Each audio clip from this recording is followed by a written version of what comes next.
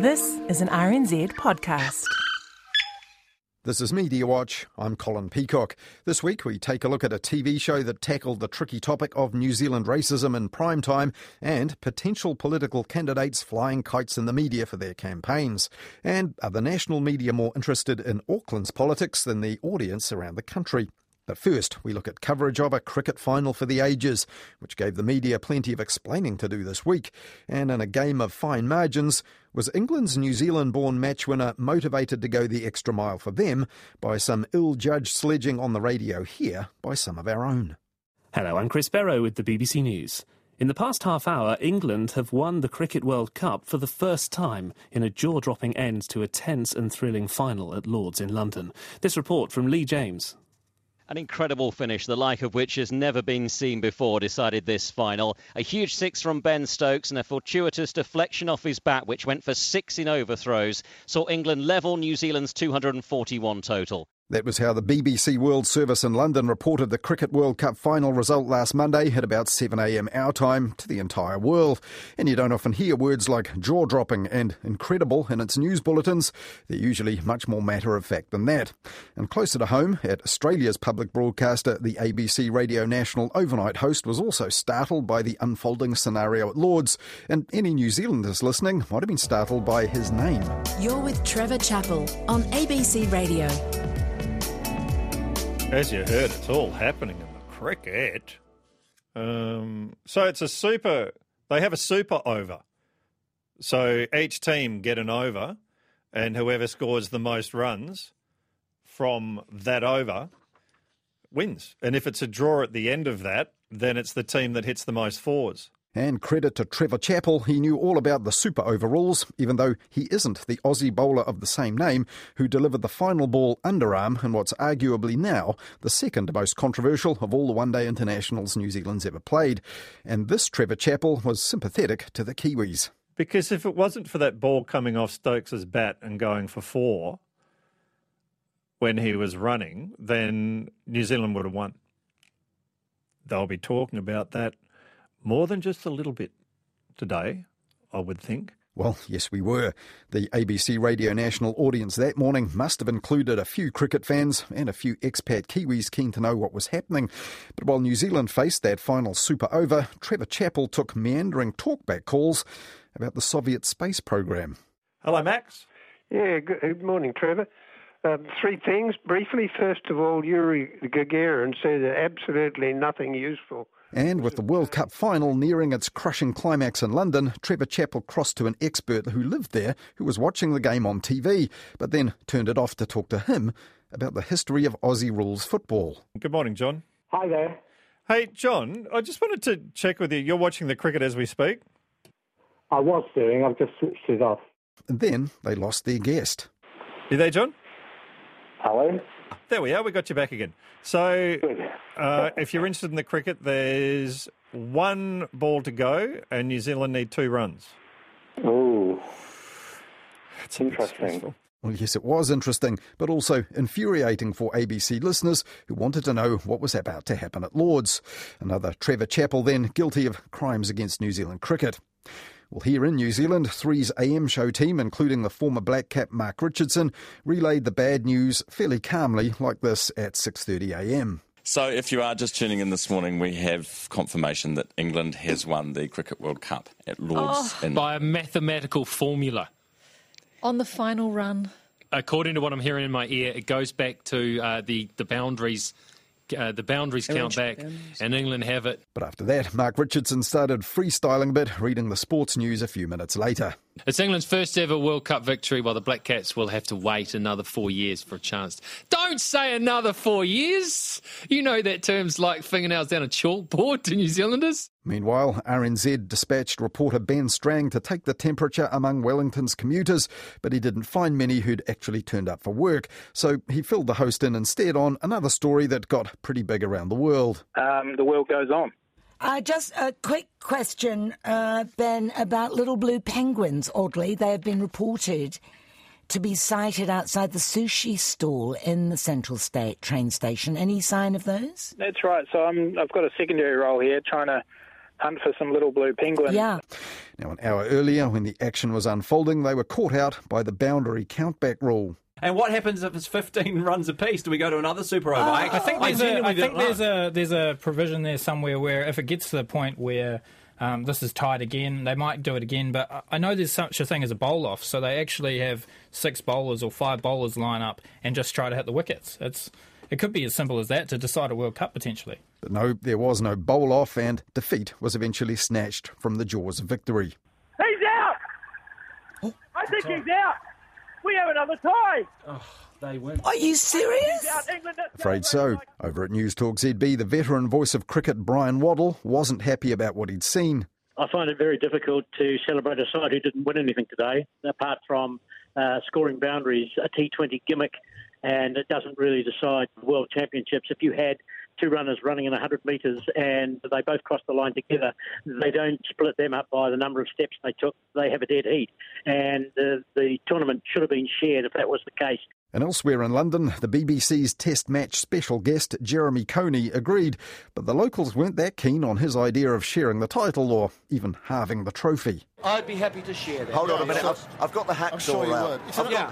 But you share it before you start the over. It's an arbitrary way of settling the match. The only thing I would say is like net run rate. Yeah, elsewhere in London, one of the MPs on the Parliamentary World Cup cricket junket, Chris Bishop, told Morning Report New Zealand didn't actually lose, though Kim Hill wasn't having that. Arguably we did win, the rules are the rules. And Come on. Arguably we did win? What do you mean? Well, it's an arbitrary thing, isn't it, really, saying it comes down to boundaries. You could equally say who took the most wickets, we bowled them out, they didn't bowl us out. But look, we shouldn't quibble. And shouldn't quibble was also, more or less, Mike Hosking's take on News Talk ZB, though he put it a little less succinctly. And you can spend the rest of the day, or indeed the week if you want, arguing why the rules are unfair and what sort of idiot would have made these rules. It doesn't really matter. The rules are the rules. And he was still going on about that more than a minute later. The rules, the rules, the rules, the rules, the rules. And we lost on the rules. And so the question to ask yourself today is how much of your time do you want to spend relitigating something that you can't change? Well, the answer to that was less time than it took Mike Hosking to say rules are rules and it is what it is, over and over on News Talk ZB. Now, the Black Caps captain himself, Kane Williamson, said simply, these are the rules of the game we choose to play. And memorably, he had this philosophical take on the critical moment involving Ben Stokes' involuntary match-winning boundary. Yeah, that was a little bit of a shame, wasn't it? Yeah, it's unfortunately that's sort of the game we play, and that sort of thing happens from time to time. But Be like Kane, chorused many people on social media, and shortly afterwards, these guys in Christchurch were vox-popped on Morning Report and seemed to be channeling his dignity in defeat. Many were steadfast in disappointment. I'm sad, but hey, yeah, I'm a big boy, so I live with it. It's real sad that this has had to occur. It is what it is. They make the laws, we just abide by them here. Though they turned out to be the owners of guns handed in at the buyback at the Riccarton Racecourse the previous day under the new law, and actually nothing to do with the cricket. Now, one irony that some cricket fans here found hard to take was that England's match winner Ben Stokes was born here. And in one of many, many interviews about that, his father Jared in Christchurch thanked the New Zealand media on News Talk ZB's Drive show on Monday afternoon. Thank you very much. The media and all the people in New Zealand have been very gracious in the way that they've accepted that Ben is a Kiwi. But one part of the New Zealand media hasn't been gracious to the Stokes whānau at all in the past. Among those taking the loss hard on Monday morning were the comedians of NZME's Alternative Commentary Collective. How did that happen? Oh, how did that... Oh, my God. Stolen from us so many times in this game. Jesus. And just after using the Lord's name in vain there, James McConey plaintively called out the Supreme Being. Fair enough. Why can't we have nice things? God? Is it because we piled on Israel Folau? What happened? What have we done to deserve this? And we don't know whether the ACC crew really believes in God or not, but what about karma? 3 years ago, Ben Stokes bowled a disastrous final over that cost England the T20 World Cup. History for the West Indies. 24 from 4 deliveries, and the West Indies win. And back then, two of the current ACC crew, Matt Heath and Jeremy Wells, ripped into the Stokes choke on Radio Hauraki. Ben's mum, Deborah Stokes, heard that and called the station to complain, whereupon Matt Heath pretended to be someone else. He recorded the call and then put it on the air, a pretty bad deception that led to a hefty fine for breaching her privacy and for a breach of broadcasting standards. The management at NZME reprimanded the pair by taking them off the air, though they were already heading to Las Vegas on a promotional trip. And in their holiday podcasts, they were clearly sorry, but not sorry. That suspension really hurt, didn't it? On being suspended from the radio on that flight over to Las Vegas. And look, that's been smarting the whole time we've been here. Jeremy Wells went on to have another poke at Ben Stokes' mum, Deborah. Ring up a radio station's direct studio line. Surprise, you're on air. Stick up for your son after he's bowled half volleys on leg stump in the final over of the T20 World Cup final. Get a couple of young businessmen stood down Ben Stokes' mum. You are the Hauraki Breakfast New Zealander of the Week. And so did his mate, Matt Heath. She just really wanted to give us a big telling off, didn't she? And look, I've been told it's morally wrong what I did, telling her that she wasn't on air when she was, but I stand by it because I think it's funny. So could it be that gave England's Kiwi-born match winner extra motivation on Monday? Another one of those fine margins that ended up making the difference. Perhaps the Radio Hauraki and ACC blokes are lucky that the Black Caps have taken the "it wasn't meant to be" line. If they were looking for media scapegoats, there could be fans with pitchforks making a beeline, not for the ICC over their daft rules, but the ACC in their commentary caravan.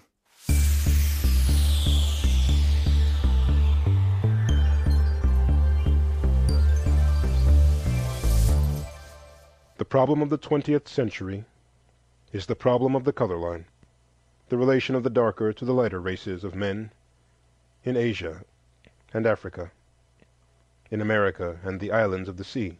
Those were the words of W.E.B. Du Bois from his 1903 classic, The Souls of Black Folk.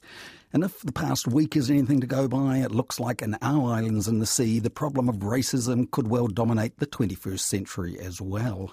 The Prime Minister has joined international leaders who have condemned as racist comments made by the US President Donald Trump. That was the lead item on RNZ's 8am news bulletin last Tuesday.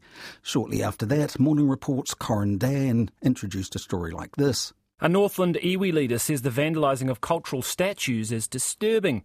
Earlier this year, a rangatane carving in Manawatu Gorge Reserve had its wooden penis chopped off by a local who found it offensive and too big.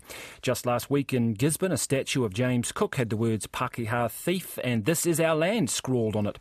The former chief executive of the Māori Language Commission and now chairperson for the Far North iwi Te Rarawa is Hami Piripi. Kia ora. Kia ora.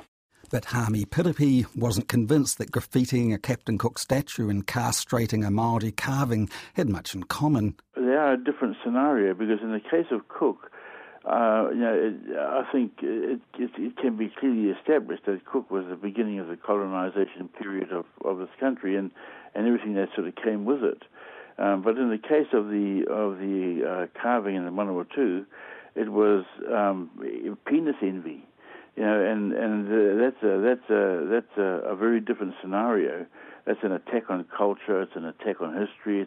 Around the same time on Tuesday, across on TVNZ Breakfast, host John Campbell was introducing a story like this. Yesterday morning, the cricket not only robbed the Black Caps of the World Cup, it robbed us of a chance to assess something that has already got about it the sense of being historic. Hundreds of Māori, including iwi leaders and social workers, gathered in Auckland over the weekend for a hui about Oranga Tamariki. The hui was the first step in a Māori-led inquiry into the controversial government agency that's currently subject to intense scrutiny, including 2 other external inquiries from the Children's Commissioner and the Ombudsman. And that night, Māori TV's weekly news programme, Te Ao, began. As Matariki drew to a close last week, the words "This is our land" and "Pākehā thief" were painted on a statue of Cook in Gisborne. This year, of course, marks 250 years since Cook landed, waved his flag, fluttered his hanky, and in accordance with the doctrine of discovery, claimed these islands for his king. So for many Māori, Cook's anniversary is just another very public slap in the face. So there's no shortage of things to talk about when it comes to racism and the history of colonialism in New Zealand. The perfect time, you might think, for an in-depth documentary exploring this complicated and vitally important topic. Well, last Sunday, Television New Zealand screened the second episode of That's a Bit Racist, a two-part documentary funded by New Zealand On Air to the tune of $380,000. Te tiro whānau. Log out of Facebook and turn off Twitter. Time to take a break from throwing online stones and tackle one of the most taboo subjects in modern life.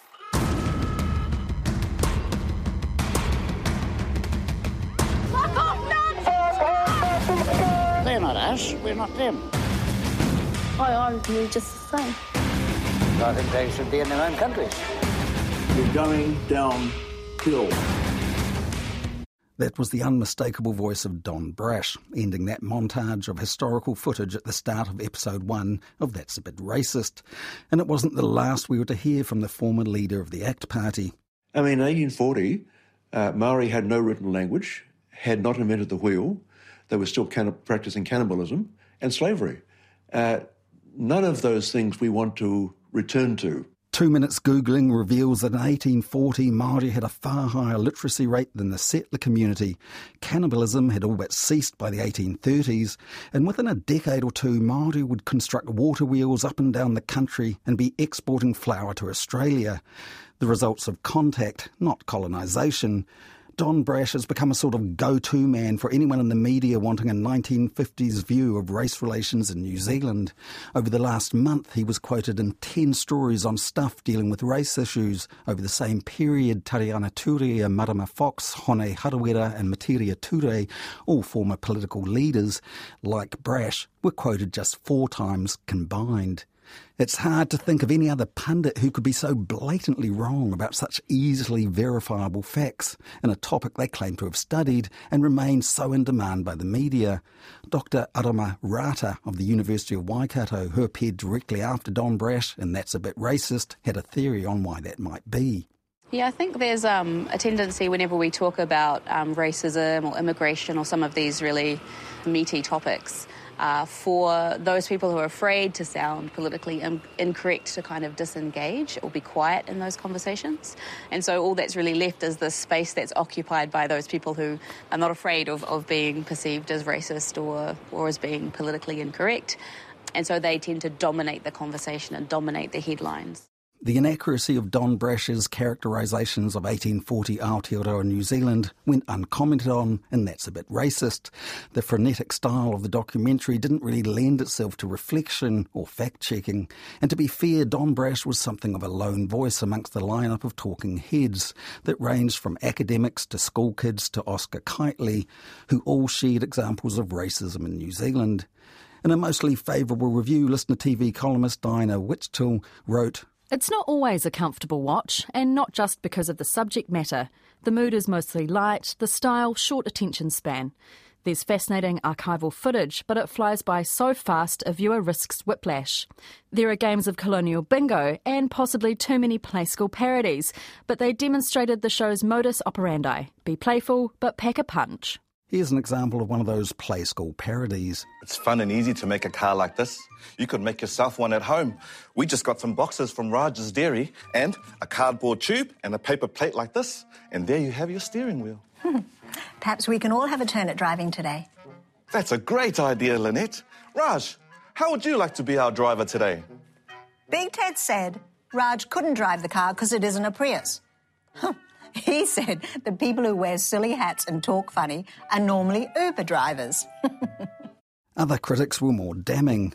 TV critic Graham Tuckett on RNZ's afternoon programme. It just came across as a little bit, I'm not going to say lip servicey, because I'm sure the people behind it absolutely had the point to make, and it's a very valid point, and it's a point that cannot be made enough over and over again, but it did feel like a slightly light entertainment take on something that probably deserves an actual documentary and maybe like some actual stories and some real journalism. If the documentary could claim to have introduced something new to the debate, it was the attempt to quantify the level of racism in New Zealand. We asked Harvard University to help quantify racism in Aotearoa. They found a whopping 98.4% of Kiwis believe people are discriminated against because of their race. However, only 24.1% admitted they had personally discriminated due to race. Say what? I know, right? Does that add up to you, Shiv? Yeah, nah. And the occupation most likely to discriminate? Can you guess it? Management. Oh, those managers, eh? The hirers and the firers. That's a bit racist co-hosts Siobhan Ruakere and Joe Holly reflecting on some startling statistics there. There's plenty to unpack in those two figures alone. Basically everyone in New Zealand, according to the study, accepts that there is racism here, and nearly a quarter of them admit to having discriminated against someone on the grounds of their race. But the point of the Harvard study is that it delves into implicit bias, the racism buried in our subconscious. Time for one last look at the Harvard bias test results. 72% of Kiwis felt they were neutral and had no racial bias. But when tested, Harvard found only 24% of Kiwis were genuinely neutral. And the doco did have some examples of how that implicit racism might be manifesting itself. A recent report found 95% of Pākehā babies were resuscitated. 92% of Māori. 89% for Pacifica. And 86% for Indian babies. You could usefully spend a whole documentary looking at how racism impacts on health outcomes or educational ones, or, well, the list just goes on and on. Last week's RNZ Insight program was a great example of journalism focusing on just one aspect of how a Pākehā-dominated system has negatively impacted on Māori. It would be more than 20 years before I'd see my birth parents again. My birth mother told me of her sadness, how she missed me. That was Labour MP Paul Eagle recounting his experience of adoption during his maiden speech. The MP for Rongotai featured in how closed adoption robbed Māori children of their identity, and reporter Te Anawa Hurehanganui showed that it didn't have to be like that.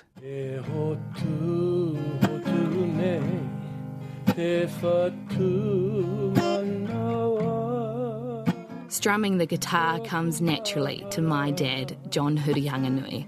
He's playing a waiata he wrote for his dad in My Koro a Pirahama.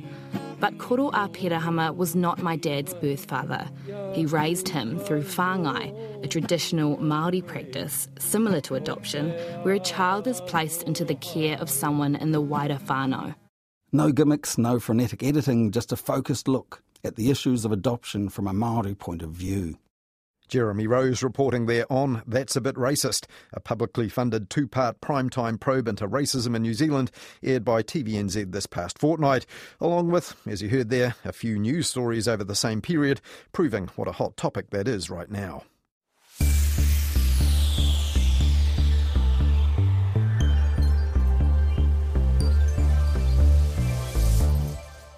Last weekend, the headline on the editorial in the Sunday Star Times was pretty ominous: the creeping influence of party strategists at local body elections. But actually, the piece was just about one of the upcoming local elections, the one in Auckland. The paper's editor, Tracy Watkins, began with this. Oh, to be a fly on the wall at the Morningside Tavern, where Auckland mayoral hopeful John Tamahiri is said to have set up his unofficial campaign headquarters. Working for the former Labour government cabinet minister, a former National Party president and current PR professional Michelle Bogue, and a former National Party MP Christine Fletcher, who's currently Deputy Mayor of Auckland. Now, she was described by Tracy Watkins as an Epsom grandee, a piece of code that some Aucklanders reading their national newspaper might get, though others around the country maybe not so much. And alongside those two, John Tamahiri also had long-time trade unionist and advisor to left-leaning politicians Matt McCartan. Now, Tracy Watkins described this combination as audacious because presumably the strategy is to pick off disaffected centre-right voters who ticked Goff last time. McCartan's value is his organising genius and his knowledge of how to turn out the old-school Labour vote, where Tamahiri will also have ready appeal. Nothing at all about any possible policies that might affect Auckland. And it was all similarly strategic when the Herald's political editor, Audrey Young, profiled Team Tamahiri in the Weekend Herald last month. Now, she added that a former Sunday News journalist, Joe Lose, was also part of the crew. He's also a PR man for the Waiparaira Trust, chaired by John Tamahiri in the past. And another PR man, James Polhill, was also in the mix. But at this point, many readers of the Sunday Star Times might be asking, what does all that really mean, apart from further proof that former politicians and PR people can be hired for political campaigns? In the Sunday Star Times last weekend, Tracy Watkins also mentioned the political strategy and the strategists employed by the incumbent Phil Goff. And then there was this. News on Sunday that former Mayor John Banks is weighing up another crack at Auckland is unlikely to tilt the scales much. But nevertheless, she rated it important enough to take up half of the facing page, page 3 in the Sunday Star Times. And again, it was the involvement of advisers that triggered the story. John Banks has hired a team of heavyweight political strategists as he weighs up a shot at the Auckland mayoralty.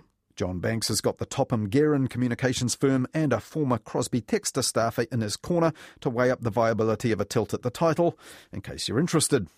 Like the other stories, this one didn't say much about what John Banks might actually stand for. Indeed, he hasn't even said if he will stand for Mayor of Auckland at all yet, or not. But the Sunday Star Times scoop did say this. According to focus group testing carried out by the Banks team, many voters would welcome having his name on the ticket.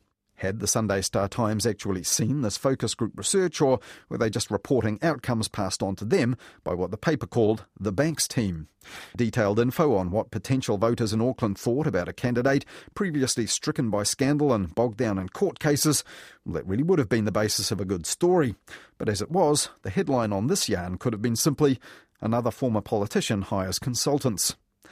Tracy Watkins finished her Sunday Star Times editorial last weekend with these thoughts. The creeping influence of campaign strategists from the national political scene should worry all of us. Auckland's problems are too big for a campaign won on slick soundbites. And she's right about that, on both counts. But these campaign strategists from the national political scene seem to know they can count on journalists from the national media scene to amplify their messages and their plans. In recent months, we've seen politicians such as Vernon Tava and Alfred Naro float the idea of new political parties in the media, and they got big bursts of coverage in the press. But both quietly rolled back their plans, presumably after weighing up the public response, or lack of it, to all that free publicity in the media. And if John Banks' hired strategists were hoping that the media would provide the same service for them this past week, they would have been happy. After the Sunday Star Times story last weekend, News Talk ZB had the Herald's Auckland Issues reporter Simon Wilson on. Simon, Banks has retained Topham Guerin, which is the New Zealand digital and creative agency that helped Australian Prime Minister Scott Morrison unexpectedly get re-elected. There's some pretty strong armoury in his arsenal, isn't there? I think there is, and it's interesting that Banks hasn't actually announced that he's standing for mayor. What he's announced is that he's looking at it, and he's got, in Topham Guerin, he's got a very credible, very skilled team analysing the political world in Auckland and advising him on whether it's a good idea, doing the focus groups, doing the surveys. And in the end, they all seem to agree that it wasn't actually very likely John Banks would stand. Give us a percentage. Chances that this will actually happen. Simon Wilson, what do you put it at out of as a percentage of 100? This is back to Banks now. That back it to will Banks. happen as in that he will actually formalise and stand. Yeah, let's just go for standing. I'm going to say 30% at this point. Okay.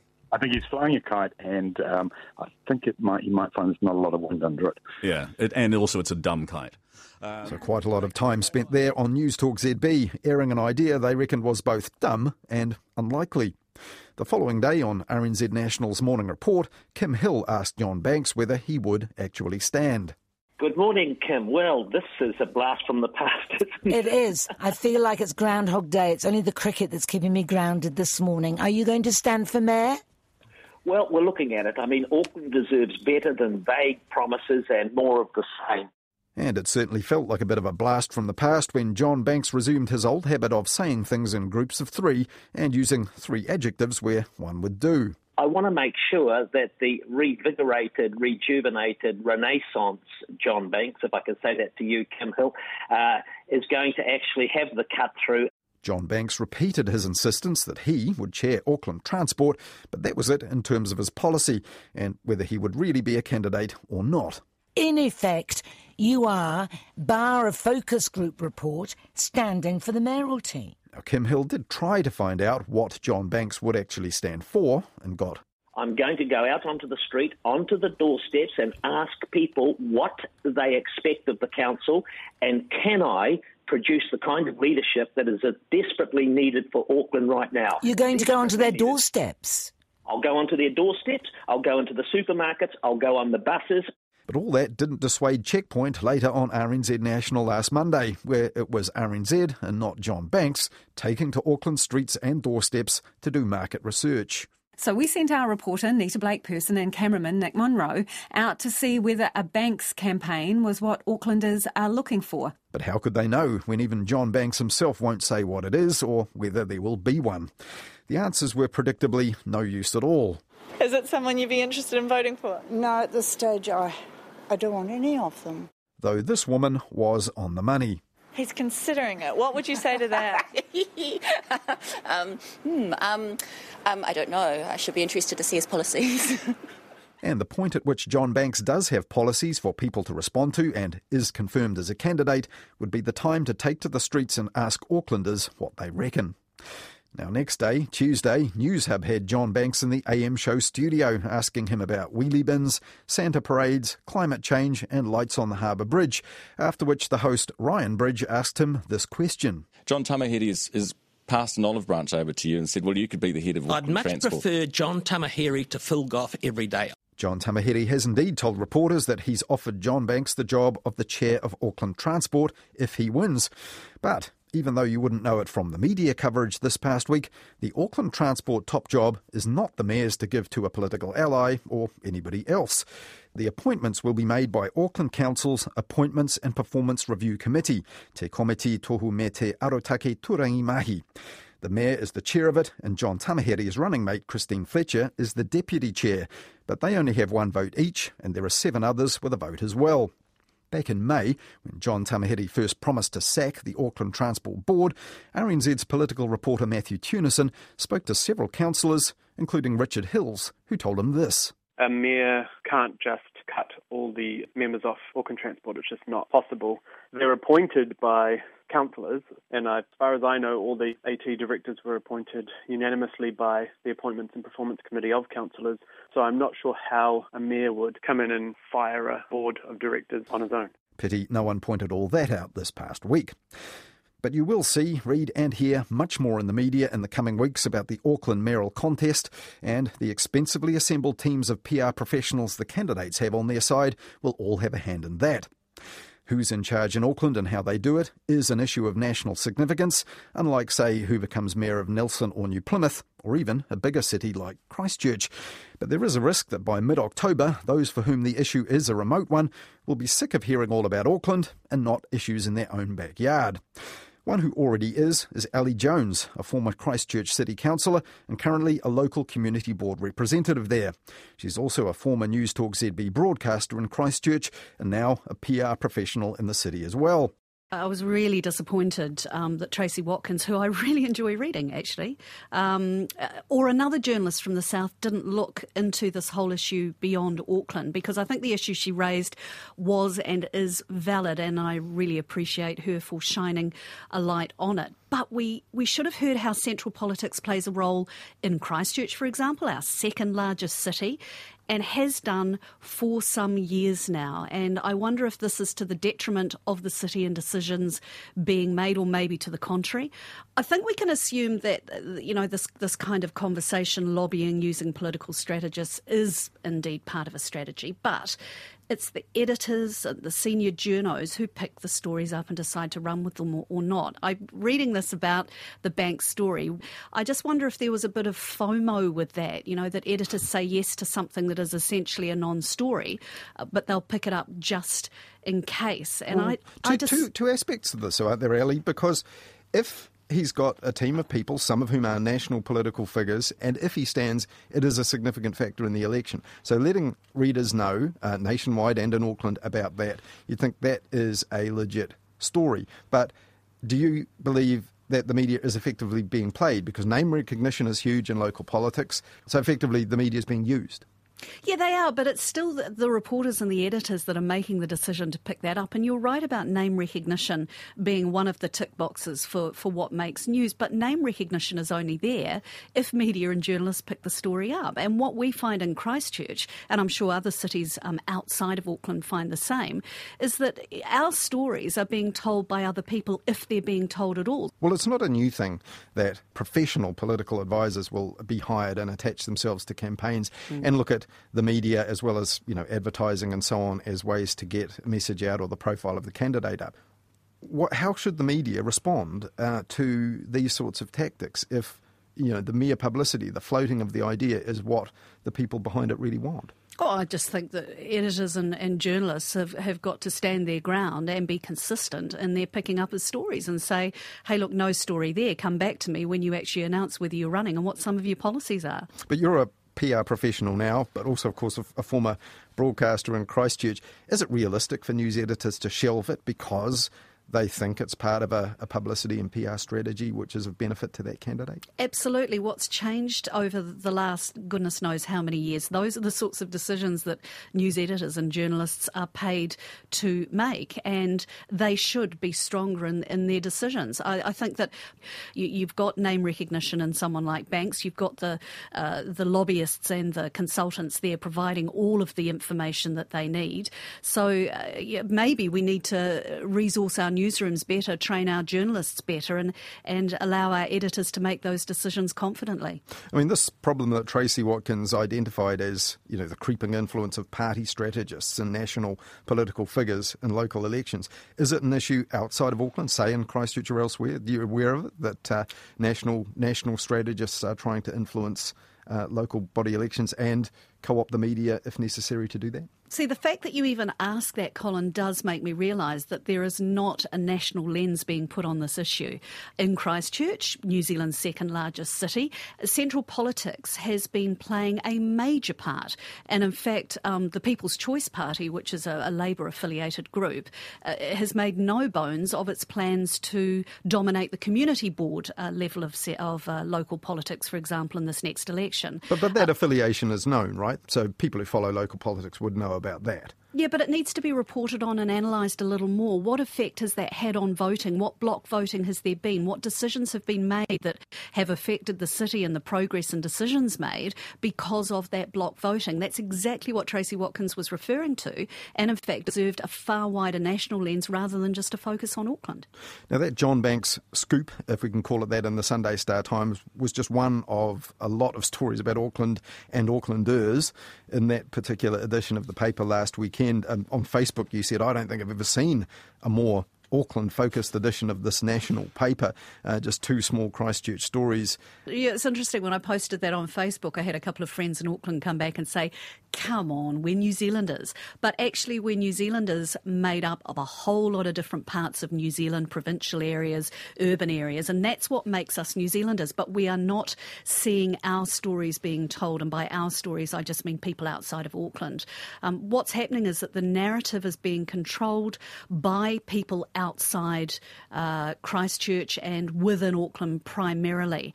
Yeah, I see your mood on Sunday wasn't improved later in the day watching the 6 p.m. news on television. Cricket coverage on One News, live cross from a pub. Guess where? Auckland. OK, on the second story, it was the gun buyback in Christchurch at Riccarton Racecourse the day before, which was significant.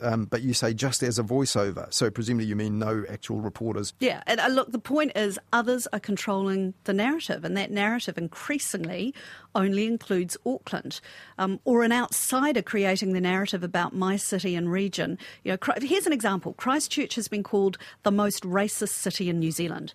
Now, I know for a fact that was created by an Auckland journalist, came to Christchurch to look for burning crosses, and Kyle Chapman and his mates, we know Kyle and his organisation, and they were only too pleased to perform for the cameras. There's the story forever. It is often referred to when we talk about ethnicity issues and racism in Christchurch, but there's an example of a narrative, a story being created from a national perspective that now becomes who we are, and it's not. But just to take this back finally to where we began, that John Banks story in the Sunday Star Times and then all the media coverage that followed on from that, That story, once the New Zealand Herald had reported it and kind of matched the story and talked to John Banks himself, got a bunch of quotes, that all went out the next day in all of the NZME, the Herald's publisher, all of its regional papers, which are all North Island ones. So he wants to take part in the mayoral election in the biggest city in the country, and there are these interesting figures from politics in the background. They can't turn away from that story just because the Banks team is being clever and saying, look, we'll get back to you in 10 days' time about whether we're standing and a policy or two. I think they can, actually, and I don't think it's about the Banks team being clever. There's nothing clever about pitching a story in a certain way, and you've got someone who's got pretty good name recognition as one of the ways that you feel that you're going to get into the media. I think news editors and journalists can stand their ground and say, hey, look, not interested in that. And I'm often hearing of news organisations that are saying, look, we're not going to run that because we know it's going to be run in other news outlets. Well, that certainly didn't apply here. This was a non-story, and I despair at these sorts of stories being picked up, and I think it's more to do with poor resourcing, inexperience. I think it's also got a lot to do with entertainment as opposed to real intelligent information. It's about what you can turn around quickly to fill the space, fill the airwaves, if you like, as quickly as possible. And I think that's what made this decision, and I think that's a shame. That was Ali Jones, a former Christchurch City Councillor and currently a local community board representative there. Also, she's a former News Talk ZB broadcaster in Christchurch and now a PR professional in the city. And as you could hear there, she's feeling a bit let down by Auckland's grip on our nation's news media. Well, that's all we have for you in Media Watch this week, but the Media Watch team will be back again at about 10:30 next Wednesday night, talking to Karen Hay of The Lately Show with Midweek Media Watch. And we'll be back again with Media Watch at the same time next Sunday, here on RNZ National.